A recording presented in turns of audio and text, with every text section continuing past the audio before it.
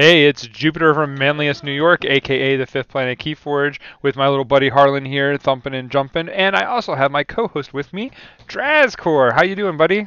Hey, good. How's it going, guys? Hey, so we ran out of houses to talk about. We did. We so I did. guess, All the houses so, done. yeah, so I guess now I'm going to have to, we're going to have to figure something else to talk about, right? Like, Mm-hmm. but before we do that, I'm gonna let you in on a secret. Okay. I'm gonna let you on a secret. There's a new thing coming called the list. Have you heard about this yet? The list. Yeah, the list. Yeah, this is a Keyforge thing. Yes, it's a new Keyforge thing that the I don't know United that I've heard Archon this. that the United Archon Prime team, who is my team and our team, Mm-hmm. is basically the caretakers of, right? Like kind of like in the nature of like the Swindle has their leaderboard, and Mm-hmm. Solar is doing their thing, and there's all these other cool things that are happening. Well, I decided to create a new thing, a new thing for Keyforge, and you know me, I like high level play, right? So I like to push the envelope at the top of the game, and I came up with an idea that I stole from a TV show called Street Outlaws. Have you ever seen that? I don't think I have. Okay, yeah. So It this is sounds it sounds like something from the '80s that had a really no, low no. budget. No, it's still on now. Really? Okay. Yeah, basically what it is it's a series that chronologues like the street racing scene in Oklahoma and like around the southern states and stuff. But they basically are street racers, and they basically have this thing, and like everybody has a spot on this list, and you can challenge people for the spots, and they basically bet on their races and stuff, and basically they're trying to stay at the top of the list and being the fastest car in on the street. Well, I decided to take that and make it Keyforge, of course, because that's what I do. And Okay. what's going to happen is I'm going to use my Twitch stream and my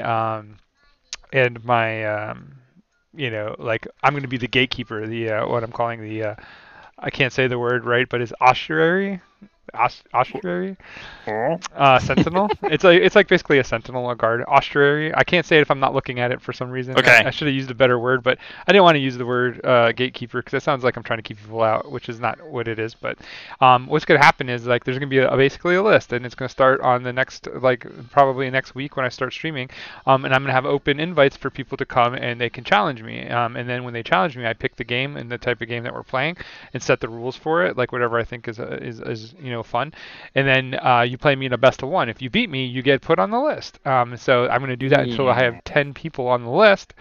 And then when those 10 people are on the list, they'll play by the rules that I have set aside for it, which is all best of three.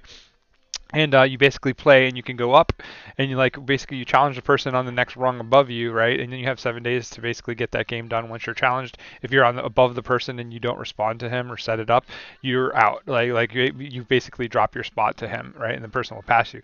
And then anytime that you're dropped, you have to wait 3 days to re-challenge. So you can climb the ladder quickly, but you can't go back up the ladder quickly. Like you can drop down pretty quickly if people are challenging you and they're beating you, but going up is the hard part. And so the object of this is that at some point there is a king of the hill, and basically the number one spot is the person who is the best online tactician of Keyforge, because Mm. the people who are challenging get to pick one of the best of three formats that I created, which are all based off of the ones that are standard. So there's going to be best of three. There's going to be Archon best of three, Triad, Reversal, Survival, and Auction. And each Okay. of, each of those are, and then there's a sealed option too. But the sealed is going to be real simple because it's going to be like pick your sets, and one the person challenging will get to pick two sets. The person that's being challenged will get to pick one, and then you basically alternate, right? So that the person that is challenging has a bit of the advantage. And the way that I'm countering that is that when you get challenged with one of these formats, the person that's being challenged has a right to veto one time. So like if you go, I want to Okay. play reversal, and you're like, hell no, I'm not playing Yeah, reversal. yeah, yeah, You yeah. get Right. that So let's one. do You that. get that. You get that one. You get that one veto. So that way, that's a little bit of like making it so Okay. you don't have to play everything, right? Like you don't have to if you don't Okay. want to. But if you use your veto, you have to play whatever the second thing is. So, Okay. and that's the same with me as the gatekeeper. Basically, I'm gonna state and say, hey, like for the gatekeeper, I think what's gonna happen is I'm just gonna pick like one thing type of thing, and like that's what it's gonna be. It's gonna probably just be like a best of one Archon, and like you just Okay. we're just gonna play, and I'm gonna match your sass or something to make it fair. And then like once you get past me though, you can then challenge the number number 10 spot, and basically from there you're on the program until you either get on or you lose. When you lose, you go off, and then you go to the back. And so I'm going to have the list of 10 people, and then I'm going to have 5 people in reserve to challenge for 10. So like once I hit the 5, I will close.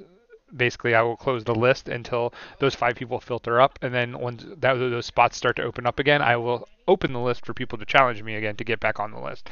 And so like the idea is that you have 10 people who are active and you have 5 people who are on standby, and then like I have something during my streams that will keep me entertained, because you have to play me online and live and doing that. And then when these people are making their games for the actual list, I'm going to record them and make a TV show kind of out of it, like where I can I'm going to try to record all of them and like thing, because there's only 10 people, right? So there's only so many games that will get played in any short period of time.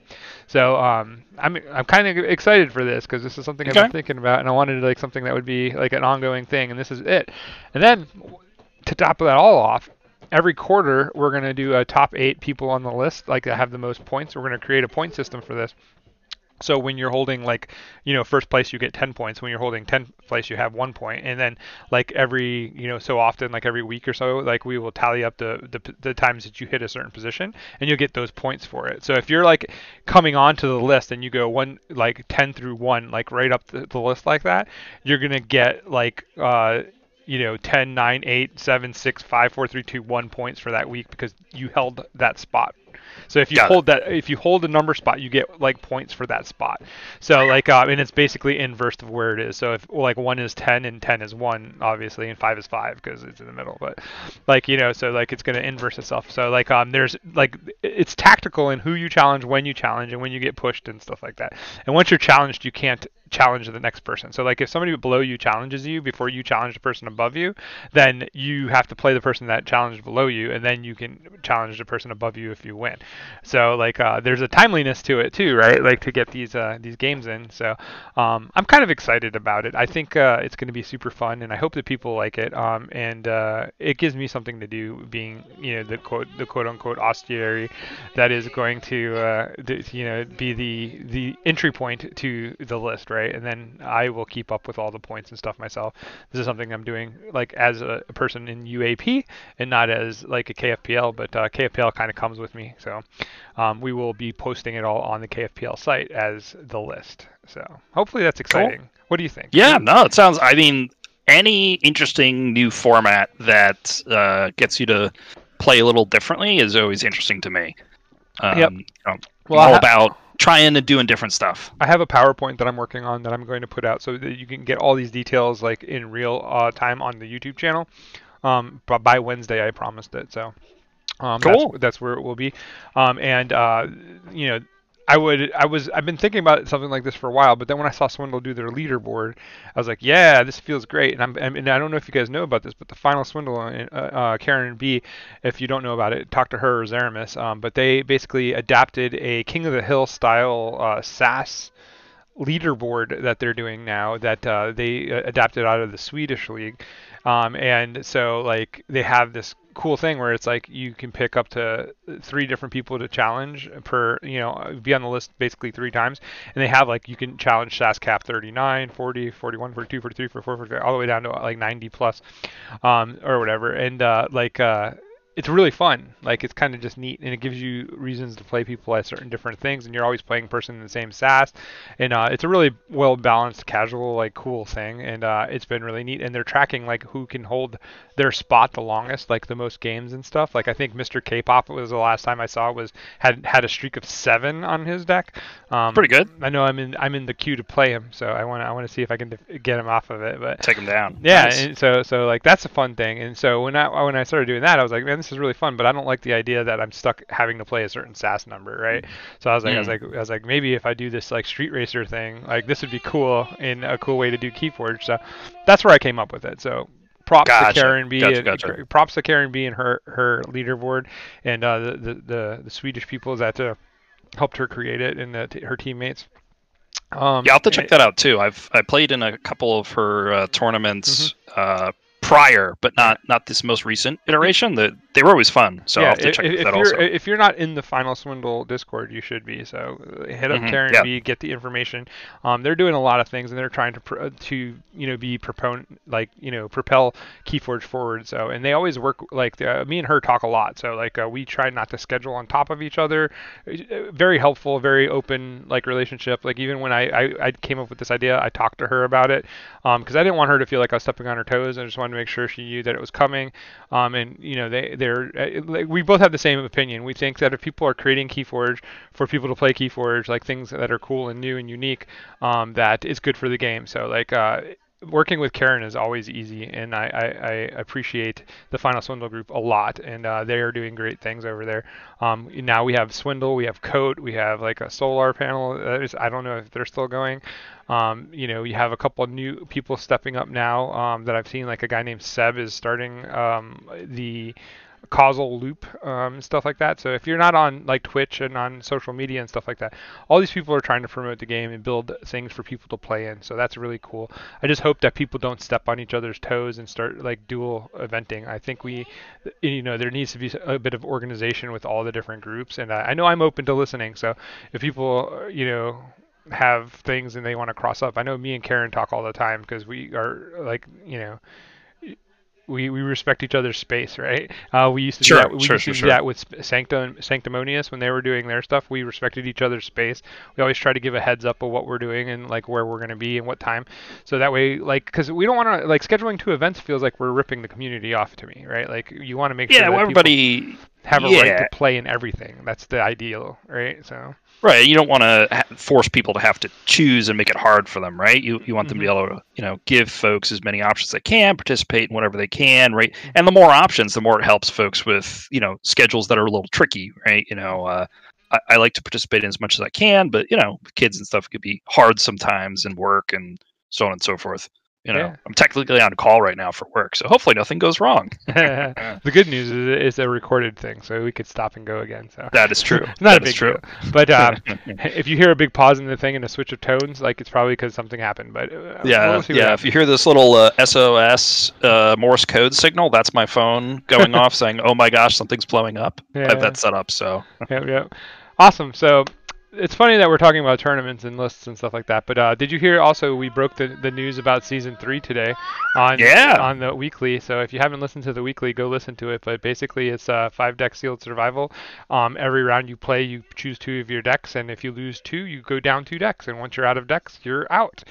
So there's handicap situations where you might be playing against a guy that has 2 decks and you only have 1 deck at the end or whatnot, but basically you're going to get 5 decks sealed decks, and they're going to come from a pool of 5 of each set. So you have 25 decks, and you have to choose 5 from them, right? And we think 5 is a good enough number that you shouldn't get a total pile, right. And you'll have something competitive. And so it's something new, exciting. We thought it would be cool and neat. It allows for a big group, so that's neat too. We don't have to be as sectional because basically we'll pair down up, so the people who are winning will get the buys, and then we'll make sure that the buys work themselves down. So if the same person's at the top, he won't always get the same buy, or he or she, will basically work it down so that nobody ever gets 2 buys. So if there is, everybody that's left has had a buy, then it'll be the top person again, and we'll go down and but nobody will ever have more buys by more than 1 in the tournament. So that's the idea, right? Got it. So we're gonna be planning it that way. Just from a format perspective, and me personally, that really speaks to me. I love to, look at a pile of decks and be like, ooh, which of these is better than it seems, right? And what do I think I can get a good angle on here? And in a sealed environment, it doesn't need to be the best deck ever. It just needs to have enough tricks for you to get you over the edge. Enough times. It sounds cool. We wanted to bring something new, and we've already done Triad, we've already done Adaptive, so it's time to do some sealed, right? It's just and you get survival out of it, so it's even better, right? You get into 2. Yep. But we don't know how much longer the KFPL will go on, because once organized play starts up and we have vault tours and stuff like that, the KFPL will go on. We will still do things, but they might not be the same, right? We might not have a full league. We might have tournaments into a bigger tournament kind of thing or something, but like the future of the KFPL is like going to always try to adjust to fit the need, right? And right now, I think we're doing pretty good. And I was really excited about this format because I think this is a very fair format for everybody. And so like we're going to see some skill play, we're going to see some good decisions, we're going to see interesting decks. I've always enjoyed our sealed events as far as like the competition goes, so I'm very excited for it. But with that all said, we'll actually get to what we came here to talk about. Do we have topics? Wait, what?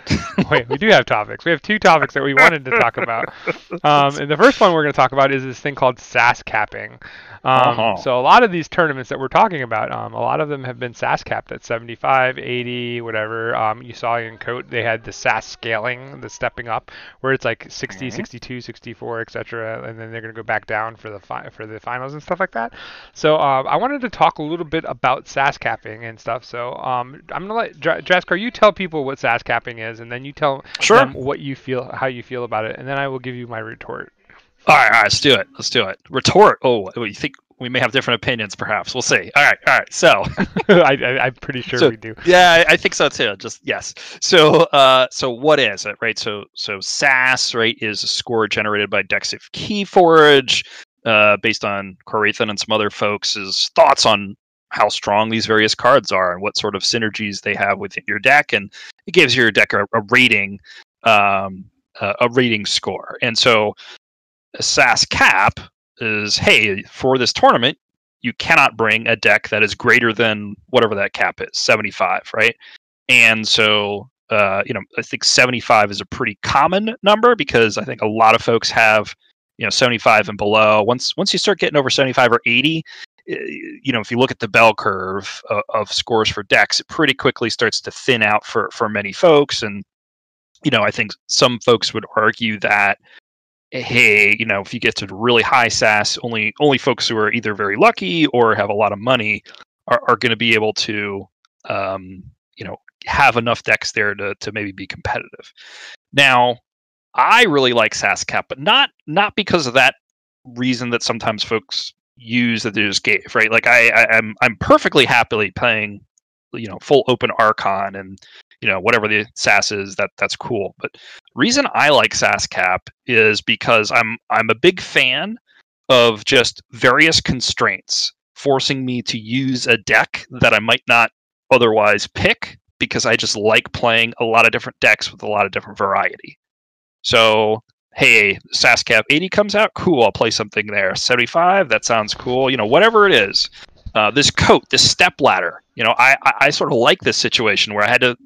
What of my 60s did I think was the best, right? What of my 66s, right? And that was like a fun thing for me to try to figure out and say, okay, I'm going to go into this match and I'm going to bring something that I think gives me a little bit of an edge. So I like it for that reason. What about you, Jupiter? well, you can keep your 50 Shades of Keyforge, right, with your constraints. But just kidding. But the idea here is, for me, is SAS cap. Like, I don't mind it, right? I don't hate it and stuff. But like the thing with SAS cap is all it does is it changes the focus of the game. Like anytime you have any kind of constraints, people are going to be able to find the good decks that are in those ranges. And even with a SAS cap of 75, you're still going to be playing against decks that are well above your pay grade as far as like how you play them and stuff like that. Maybe there's more decks that are good under 75 than there is obviously in the top end of the pool, but the thing is like there's always a top like 2% of that range that is going to be better than anything else. So just because like people aren't playing nothing but high quality cards doesn't mean that they're not still playing very high quality cards with lots of combos at that range, right? Like so you're shifting off of value decks and decks that have like full value at the higher SASs and stuff because they're playing high quality cards to decks that basically are playing like combos and things that basically win with bursty things. So I think that a lot of people just think that SAS is balancing, and I don't believe that like SAS capping is a balancing thing. I think that it's more of a redirected focus thing. Yeah.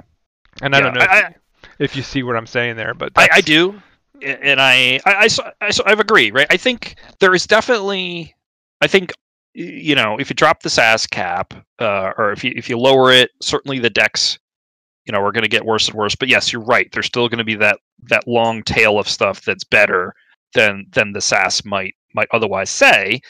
I don't know. I just like trying to figure out what those decks are, and it also fits into how I like to try to play each of my decks 10 times.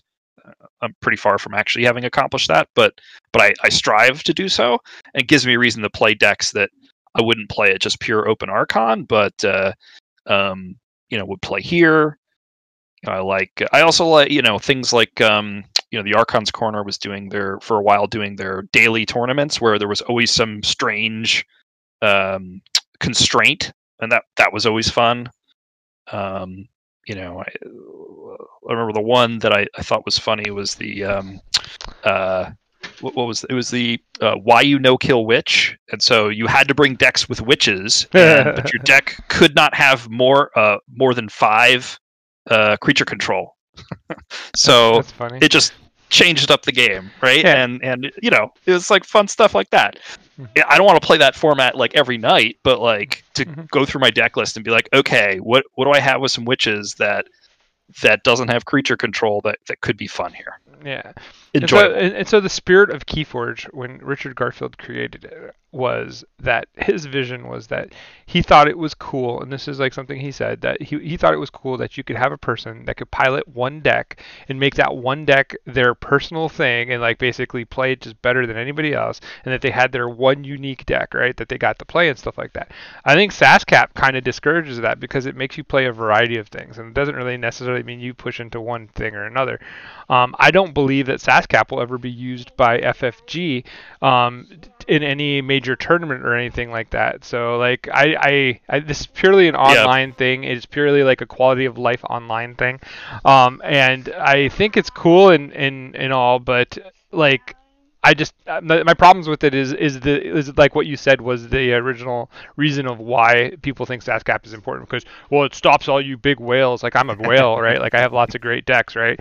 But like in all honesty, like it doesn't stop me, because at a SASCAP of 75, I'm still playing a Martian Generosity with 2 Key Abductions deck. Like like it's still gonna happen. I'm still gonna play my Binite Rupture with Key Charge and Flowers to Soldiers to Flowers with Martian Generosity. I'm still gonna play those decks, and you're still. It's just a matter of like, that's because I hunt decks. Like I'm looking for decks that are good, and that's like what the fun of Keyforge is for me, right? Because I can't trade for Black Lotuses, but I can find a Black Lotus, and so like that's the idea, right? Like my Magic days, like I hunt for cards that I think are good, and I look for decks that have lots of good cards, and that's the nature of Keyforge. And no matter what type of game you play, you're always have people that are chasing gold, right?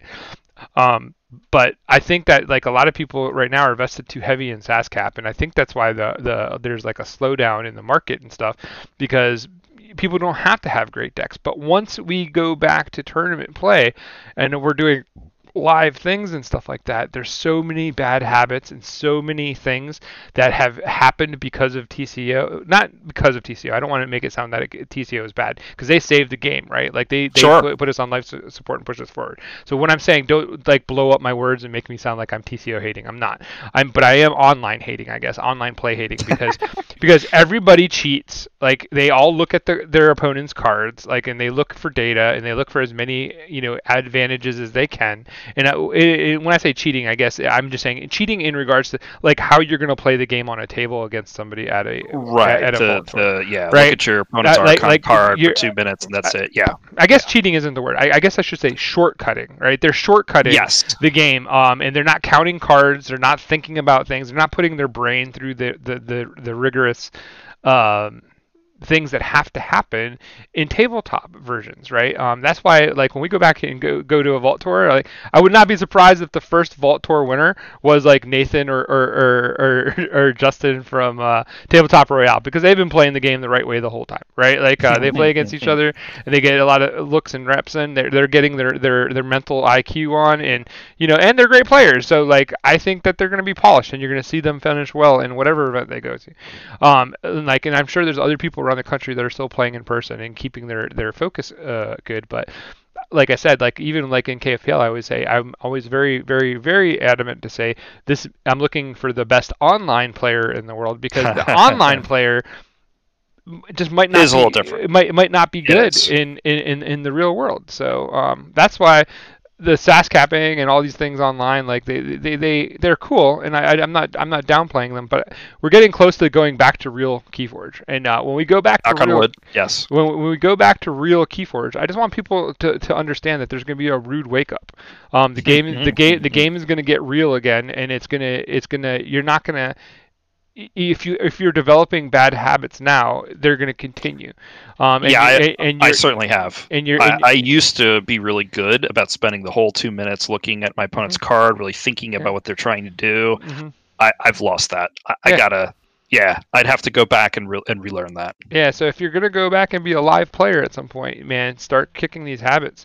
Like I don't say you have to do it for the online tournaments that you're playing in and stuff. Obviously, like take every advantage that is there for you because like the other people that are playing for the money or for whatever reason they're playing for, like they're playing hardcore. They're gonna look at deck lists. They're not gonna quote unquote play fair. That's why you can't monitor that online. So because like unless you tell them not to have cards, right? But even then, they just go to DOK and put in the deck name, and they can look it up, right? So it's like Right. there's just so many ways to get information, quick information online, that I think like people are gonna feel it when they go back to real play, and that's the only point I wanted to make. So I wanted to give you guys kind of like the early warning that like you have to retrain your brain. Like one thing in TCO, I don't do most of the things. Like I don't look at my opponent's card as much as like every once in a while I do because I don't really look 2 minutes either. I usually don't even look at my opponent's card until they do something that I go, oh, that was kind of dirty. Like what am I looking at here? Like like they do something that like I wasn't expecting or like something that's just big. Like and I'm like, okay, if he did that, like do I have to look for this? Like I want to know. So I'll look, but I'll peek. But like for the most part, I try to stay off of my opponent's identity card. I try to stay out of their, I only look Try to through, remember. yeah, I look through their graveyard and stuff because that's something I can do. But Sure. like I try to stay to the things that I know I can do in real life versus like what's going to happen online, right? Like so, Yep. just a heads up. If Um, you're, yeah. Now, so I agree. I think the one thing we should mention, which I think is interesting, Mm. right, just in terms of to go back to SAS Cap and FFG tournaments and whatnot, I agree. I don't think we'll ever see like a Vault Tour official Vault Tour format with SAS Cap anywhere in there. Well, But they would have to did- acknowledge SAS, and that's not going to happen. well, they did at Albany have a side event that was SAS capped. Did they? They That- did. That's not FFG, I think though. That was Yeti, right? Like that was Sure, probably Yeti sure. doing it. It was Yeti, but So. that was at their event, right? So that was Yeah. that was interesting, right? So Yeah, that and is- it was. I remember it being semi-popular. I didn't. I was doing some other thing at the time, playing in some other event, so I didn't sit there. But I noted that there was a number of folks that that sat and played in that, and I think it was like SAS. It was a cap of 60 or something like that, if I recall. Yeah. Um, I could believe that. So, Like, I mean, yeah. like you're always going to look for alternate ways to play, right? Like in Sure. Magic was never meant to be EDH, right? But now EDH is the biggest form of Magic. Like for you guys that don't know, but it's like singleton basically. And like instead of building a proper deck, you build a deck of one card up to 100. So like it's a way different format. It was never meant to be the format, but like it got popular and it's big. And now like with the way that everything has gone, like it's the bigger of the formats. I think. Like Interesting. It's quite a shift in landscape for Magic, but like at the same time, like I people are gonna find ways to play different types of tournaments. That's gonna always happen. I just don't think that SAS capping will ever be an official like FFG like big Vault Tour type qualify for anything. think you're right. Type event. Like SAS capping is Yeah. going to be locally held, and it's going to be at the at the level of like the person that's running the event goes, hey, we're going to do this, and because you don't have to put it into Gem as a SAS cap, you just put it in as a regular tournament, and if it was capped, it was capped, but that was on the person that is local to it, right? So Right. Right. that's just how I feel about it, and like I said, guys, like the real world is coming again at some point, so it's a good time to start to focus that brain if you want to make it competitive again. And by no means am I discouraging anything that's happened. I love what has happened through COVID. I think it's built us as a community. It's great, and I'm just doing some naysaying and some doomsaying, but I don't think I'm coming at it maliciously. I'm just trying to give you a fair warning that like heed your habits, because like habits are a big part of any type of professional or like competitive scene, and the worse your habits are, the more that you're going to handicap yourself. You're going to have rough days at the table, so to say. So I'm just giving the fair warning ahead of time, because I guarantee you when we watch that first vault tour, if you're at that first vault tour, you're going to hear all kinds of people going, oh, I made this misplay. I totally missed about the Curiosaurus. Oh, I made a misplay. I wasn't ready for the Quixelstone. Or, oh my God, I had to play against Quixelstone. Oh my God, I didn't have to play against Heart of the Forest. There's a theme here, right? Right. So like these are all cards basically that are going to change the dynamic of the game, and that's what our new series is going to be about.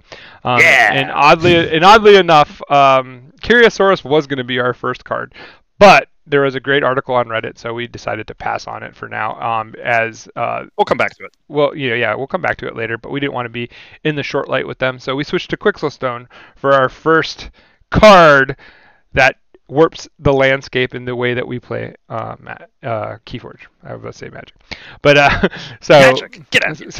So the idea of our new series is this: it's like Keyforge is meant to be played with Amber, and you play and you make Amber, generate Amber, make keys, and basically there's a back and forth with that, with creatures fighting and doing all the big things and stuff like that. But what happens when FFG prints cards that change the way you play Keyforge? And we want to talk about all these cards, and we want to kind of give you an idea of like how to think about these cards and how to use these cards effectively, and how to properly plan to go around these cards if you run into them, and the things that you will need. So with that said, Draskor, kick us off with Quixelstone. Tell us, what is a Quixelstone? Well, so the so-called Quixelstone was AKA the first Fun piece Rock of amber discovered by the Quantum's crew. That is the flavor text. So it is, yes, it is an artifact out of House Star Alliance. It gives you an Ember Pip when you play it, and it says, if a player has more creatures in play than their opponent, they cannot play creatures, which is... That's a big deal, right? The majority of a lot of decks, not all decks, but the majority of a lot of decks out there are creatures. I would say a majority of the deck has a 50% creature rate. Like some a lot more, some a little bit less, but like I think the lowest creature count I've ever seen in a competitive deck is like 13 or so, like 12, 13. Somewhere in there. So that means that means out of 36 cards, that means that 50% of your deck is affected by Quixelstone. That's why it's in this conversation, right? Mm-hmm. So absolutely. And it's also known as the Fun Rock, just for you guys that didn't know. The Fun Rock, I've not called it by that. Yeah, but, I could start. I give props to the UK group, because Carl and the CKM guys and stuff like that. But Fun Rock is the name. That's where I first heard it, so I'm assuming it came from the UK group. And they call it the Fun Rock. And some are sarcastic about it, and other people are dead serious about it. So I guess it's a point of preference of like how you feel about this Quixelstone. Yeah, it is divisive, right? There's definitely folks who really like it, and there's folks who won't even play against it, right? Like I've definitely picked up queued up a Quixelstone deck, gone into the competitive queue on TCO, and just had somebody come in and say, hey, I'm not really feeling like I want to play against Quixelstone today. Thanks, but no thanks, and basically left. I was like, oh, okay. I was on the competitive queue, and I've heard it happening even more on the casual queue. So not everybody wants to play against this card. I don't know, like I don't know why you wouldn't want to get practice against something. Like I don't care. Like if you're like if you're on TCO and in competitive, for sure, like competitive, right, like it means that you're looking to play your deck against stuff, right? Even in I got my butt kicked by something, you can learn something. So sure. I don't run away from games. If I lose a game, I ask for rematches. Like I'll take as many rematches as I can get, because I generate a lot of data off of just playing my decks, like and learning things about my decks. Like the deck I just opened, my 88 SAS one, that has like double Mimic Gel, 2 Infernuses, 2 EAs, like just lots of really horrible things to play.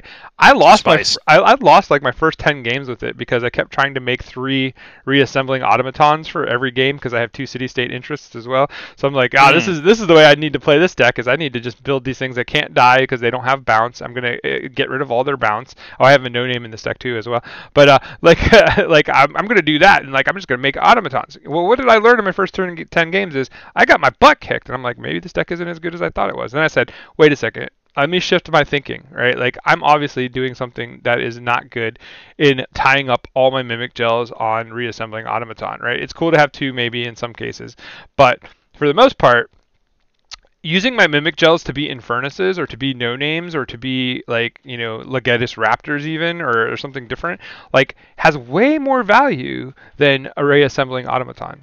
Because they can die and they can come back and I can use them as something different later. So, that was a lesson it took me 10 games to learn, is like, stop making reassembling automatons, even though it's really funny when your opponent's like, you have 3 of those things and I can't get rid of them, and they're just eating amber with city state interests and stuff. Right. So, but well, to your point about practicing, right? I do think Quixelstone is a card that helps a lot when you practice with it and practice against it, because it is tricky. It is like you have to change a little bit how you play your deck or play against it in order to be effective, right? So I think one of the powerful things about using Quixelstone is it can really block your opponent's game plan if that game plan is heavily or even partially creature based, right? You know, now you yourself, right, also have creatures, so you have to also understand, well, how do I play my creatures, not just their creatures, right? You have to think about, okay, well, how many creatures do I want on the board versus them? If you leave them always ahead, right, then you have the option of playing a creature later on if you want. But if you're ahead on creatures on the board, then they have the option. So there's definitely some trickery, and hey, I got to prioritize playing maybe just my most important creatures, preferably maybe with immediate play effects. Maybe I kill my guys after that. You have to think a lot about, well, how important is this creature really to me? And it probably isn't as important as you think when you maybe first play that deck. So you just got to value your creatures differently. Yeah, in the Call of Discovery, it wasn't this past one, but the one before it, Zach and Ed had Karen on from the Final Swindle, and they were talking about card value and how, like, you know, how that is an effective thing. So if you haven't listened to that, go listen to it. It was a great podcast. Call of Discovery A+. They're great guys. Definitely. Those guys basically, you know, they were talking about card values and stuff like that. Well, card values are a little bit different once like stuff like Quixelstone hits the board, because now when you play a creature, you have to play a creature that gives you an effect that is going to matter if you're locked, right? Because like me playing a Igor into a Quixelstone that has no creatures on the board seems good because I'm going to get 3 cards to look at and I get to pick one and play one. But the problem is like now I have a 2-power creature on the board that if I don't have a way to get rid of it, or they don't choose to get rid of it, like all it's good for is reaping for 1. Like that, and then Quixelstone decks are built to get value off of the board state, right? Like they, like, you know, they go hand in hand with like Transporter Platform, or, you know, in a lot of upgrades and like pips off of upgrades, or they play a lot of action cards with bounce effects and things like that, with creatures that have play effects that give you value. Like it's all about value and amber value, and it's basically like small bits of value, right? Like they're basically going, I don't want burst value, I want sequential value.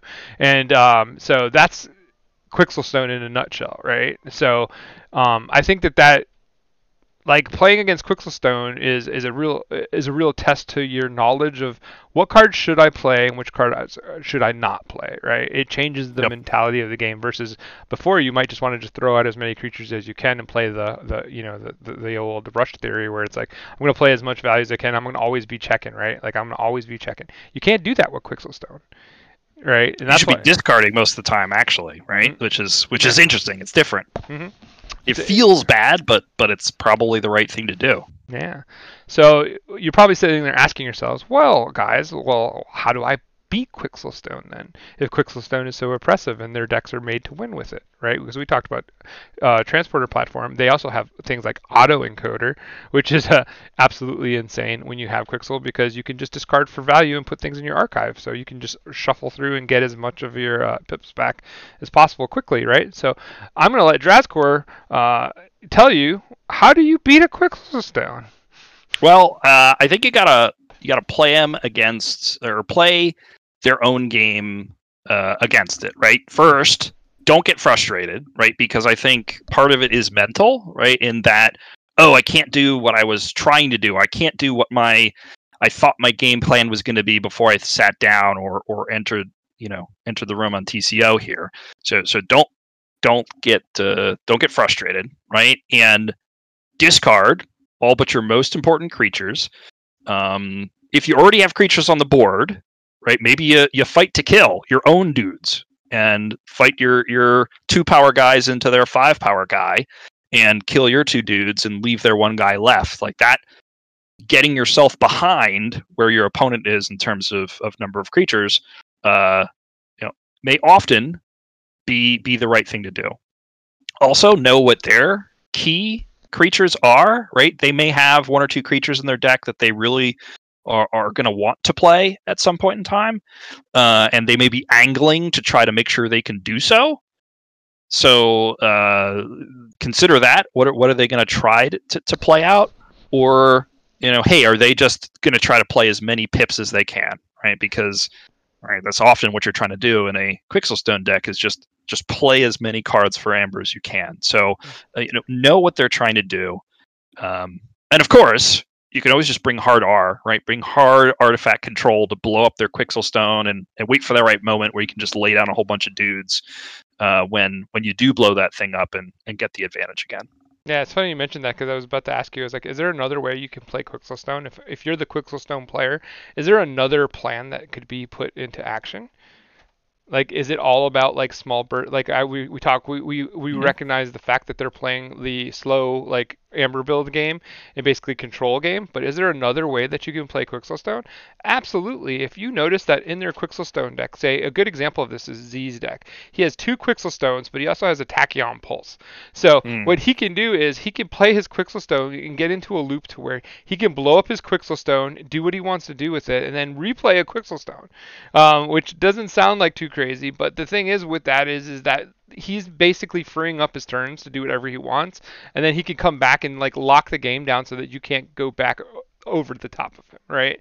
So that's a pretty substantial thing sometimes. And so like the biggest thing with Quixelstone is like when you see Quixelstone in their deck, is first thing you want to identify their win condition, because there's got to be something that says, oh, Transporter Platform, or maybe they're playing like Drakkar with like blasting shields or something that is gonna generate some kind of weird Amber battery, right? Like, and like they're gonna have a way to win with the Quixelstone in play, right? But you also have to look at, maybe they're not that type of Quixelstone deck. Maybe they're the kind of Quixelstone deck that goes, I drop Quixelstone early because I have a great long game, but I need to get to it. So they use it as a time mechanism more than a creature denial mechanism. They're basically going, eventually I'll draw my artifact control and like I'll blow up my own Quixelstone, and then I'm going to go and I'll be in a great position because I've been able to auto encode and put things away and get myself to where I want to be in full swing and get my engine online, right?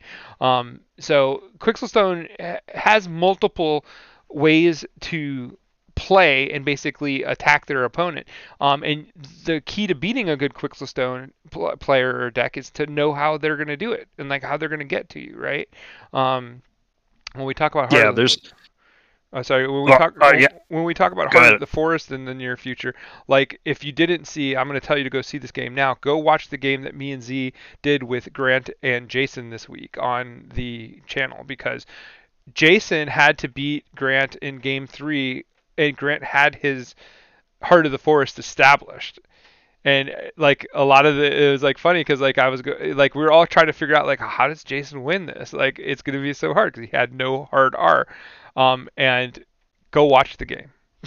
Just go watch check that out. Absolutely. Okay. All right. So, but I like recommendations for good games for sure. That game was fantastic. Game 3 of that matchup, go watch it. Like even if you don't watch 1 and 2, go watch game 3. It was incredible. some of the best Keyforge playing I've seen in League, period. So awesome. So all right, so if let's say I want to bring a Quixelstone deck, right, and I want something that's going to be real juicy, nice and oppressive for my opponent. Like what other cards am I hoping to have in my deck? What other things am I hoping to have in my deck?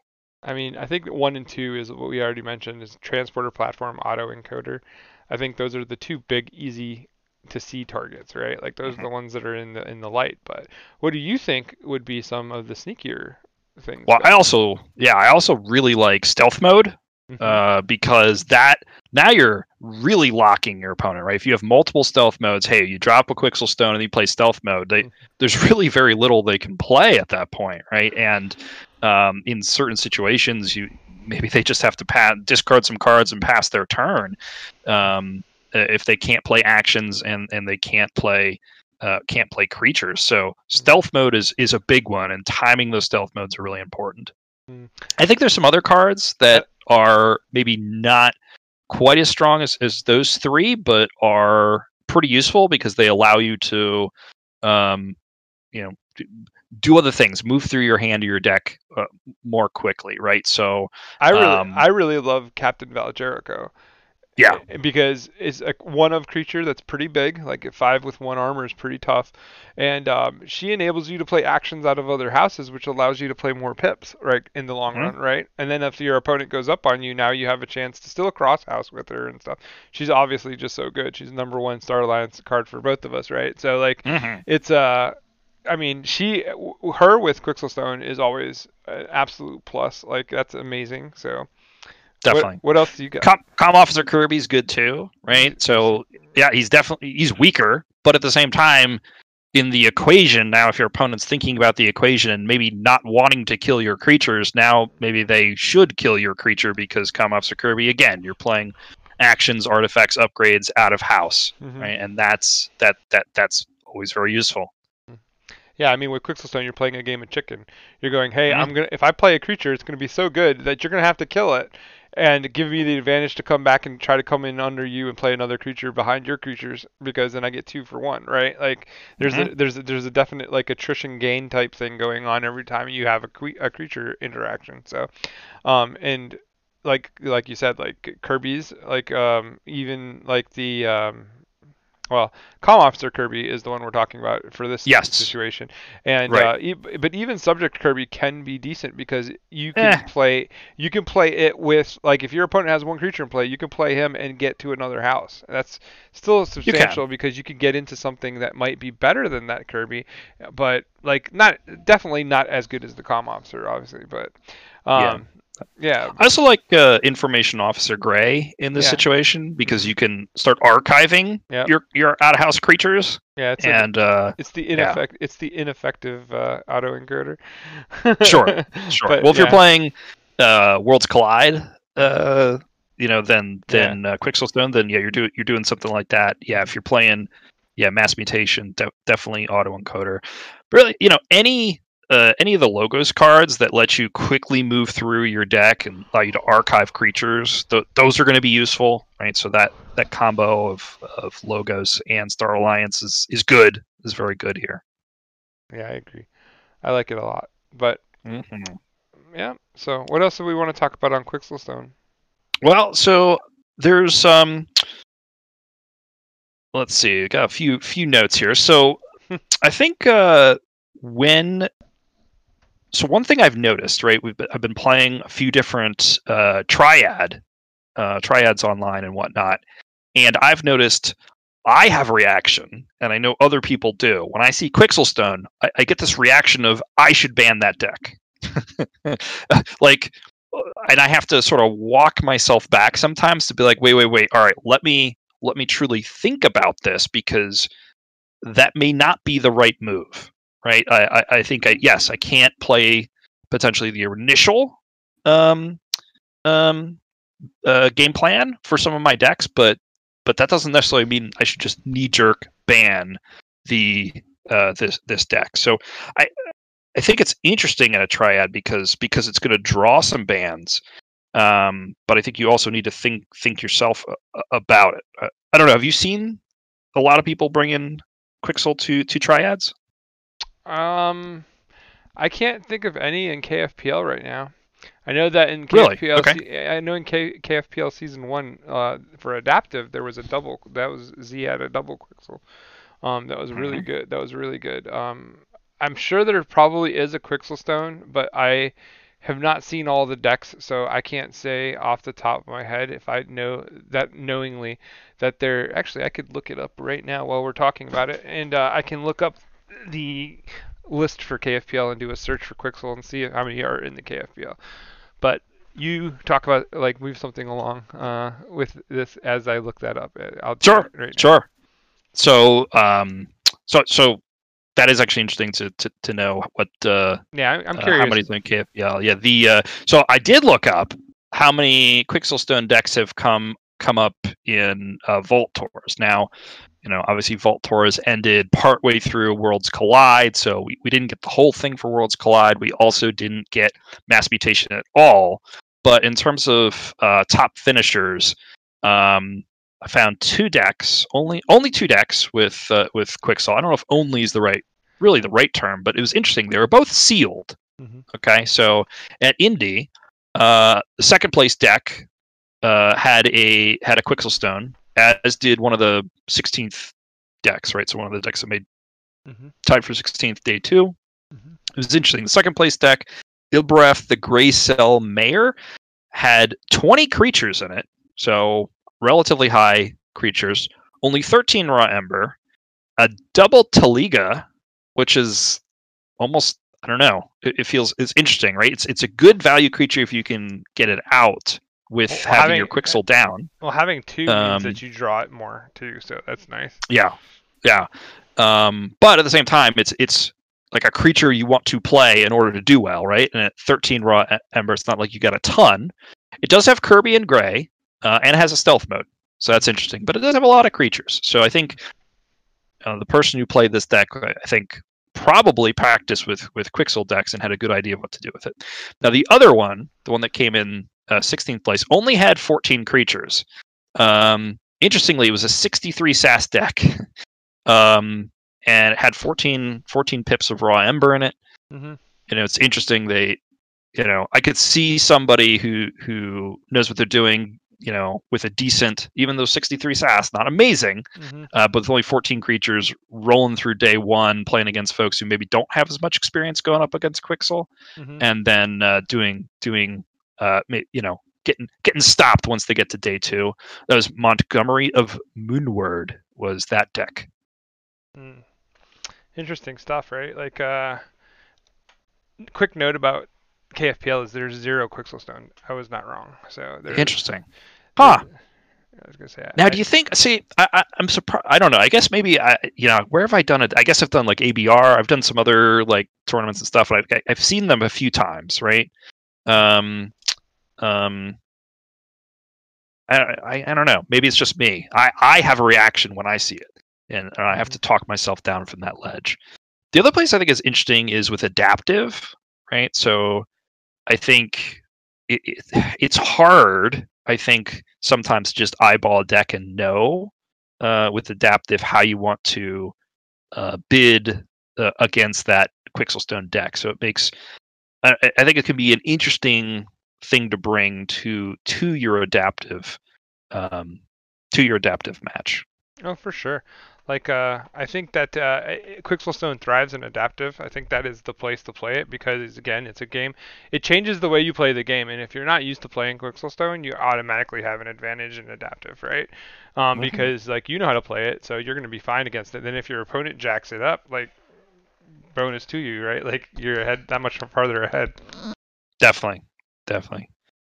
Yeah, and I've definitely played against some Quixelstones in adaptive, right? And what you need to identify, I think, when your opponent brings a Quixelstone deck to adaptive is, and I guess I don't know if we haven't said this yet. Is the Quixelstone deck actually a Quixelstone deck?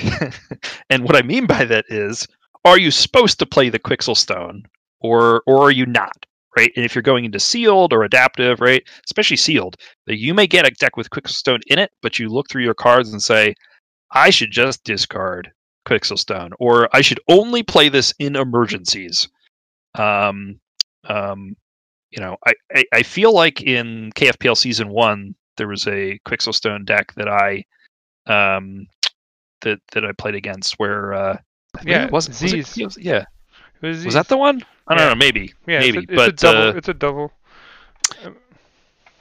yeah, You were in Group A, right? oh gosh, I don't remember Season 1. I feel like it was not Z though. No, it wasn't maybe Z, actually. You were not in Group A. You were in a different group with somebody else. Yeah. With a Quixelstone that rarely got played. Like, he would discard it most of the time, I remember. Yeah.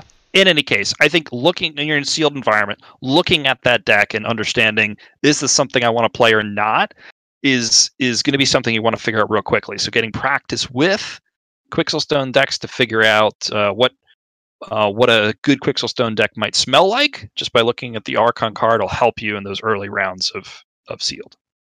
Yeah, yeah. Yeah, like, I don't know, Quixelstone is like just a monster to its own, and I think that it can be a trap card, like especially like you're saying in adaptive. Sometimes it's good to play like a Heart of the Forest deck and be like, haha, look at this Heart of the Forest deck. You better play this Heart.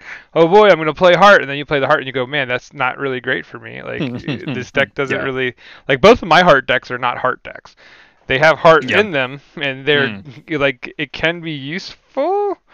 To catch up if I'm behind, but my deck, both of those decks are meant to play fast. So like if I'm behind, it's a good like wait timeout. Let me see if I can get in position to win. But they're not. Heart is not why that I play those decks. So yeah, it's just interesting. Like we'll see what happens. But with Quixelstone, I think. I mean, I don't know if like there's anything else you want to talk about Quixelstone, but I think we've pretty much run this stone into the into dust. So. I think it's a fun card. It's an interesting card to play with. I think if you guys haven't played with it as much, I'd recommend going out, finding a deck that's got maybe a couple of those other cards we mentioned, that's got something interesting going on, not too many creatures, decent number of pips, and give it a go. I think you'll have fun. Yeah, and if you have a card that you want to hear us talk about, please make sure you submit to me or Drazcor the cards that you want us to talk about that you want insight on, and we'll be more than glad to try to work those in as we go through this series. And again, thank you guys for listening. This is I don't know if Drazcor has anything else he wants to say before I go to cut this. I think we're good. So everyone, happy forging. Yeah, this is Jupiter from Milius, New York, reminding you that the list is coming, and make sure that you're just enjoying your Keyforge, right? The time is near. We'll be back to playing face to face again soon, and we'll be moving towards that Worlds competition. So make sure you're peeling those bad habits. Make sure you're still enjoying the game, and make sure you find your forge and just keep forging. So we'll catch you on the flip side.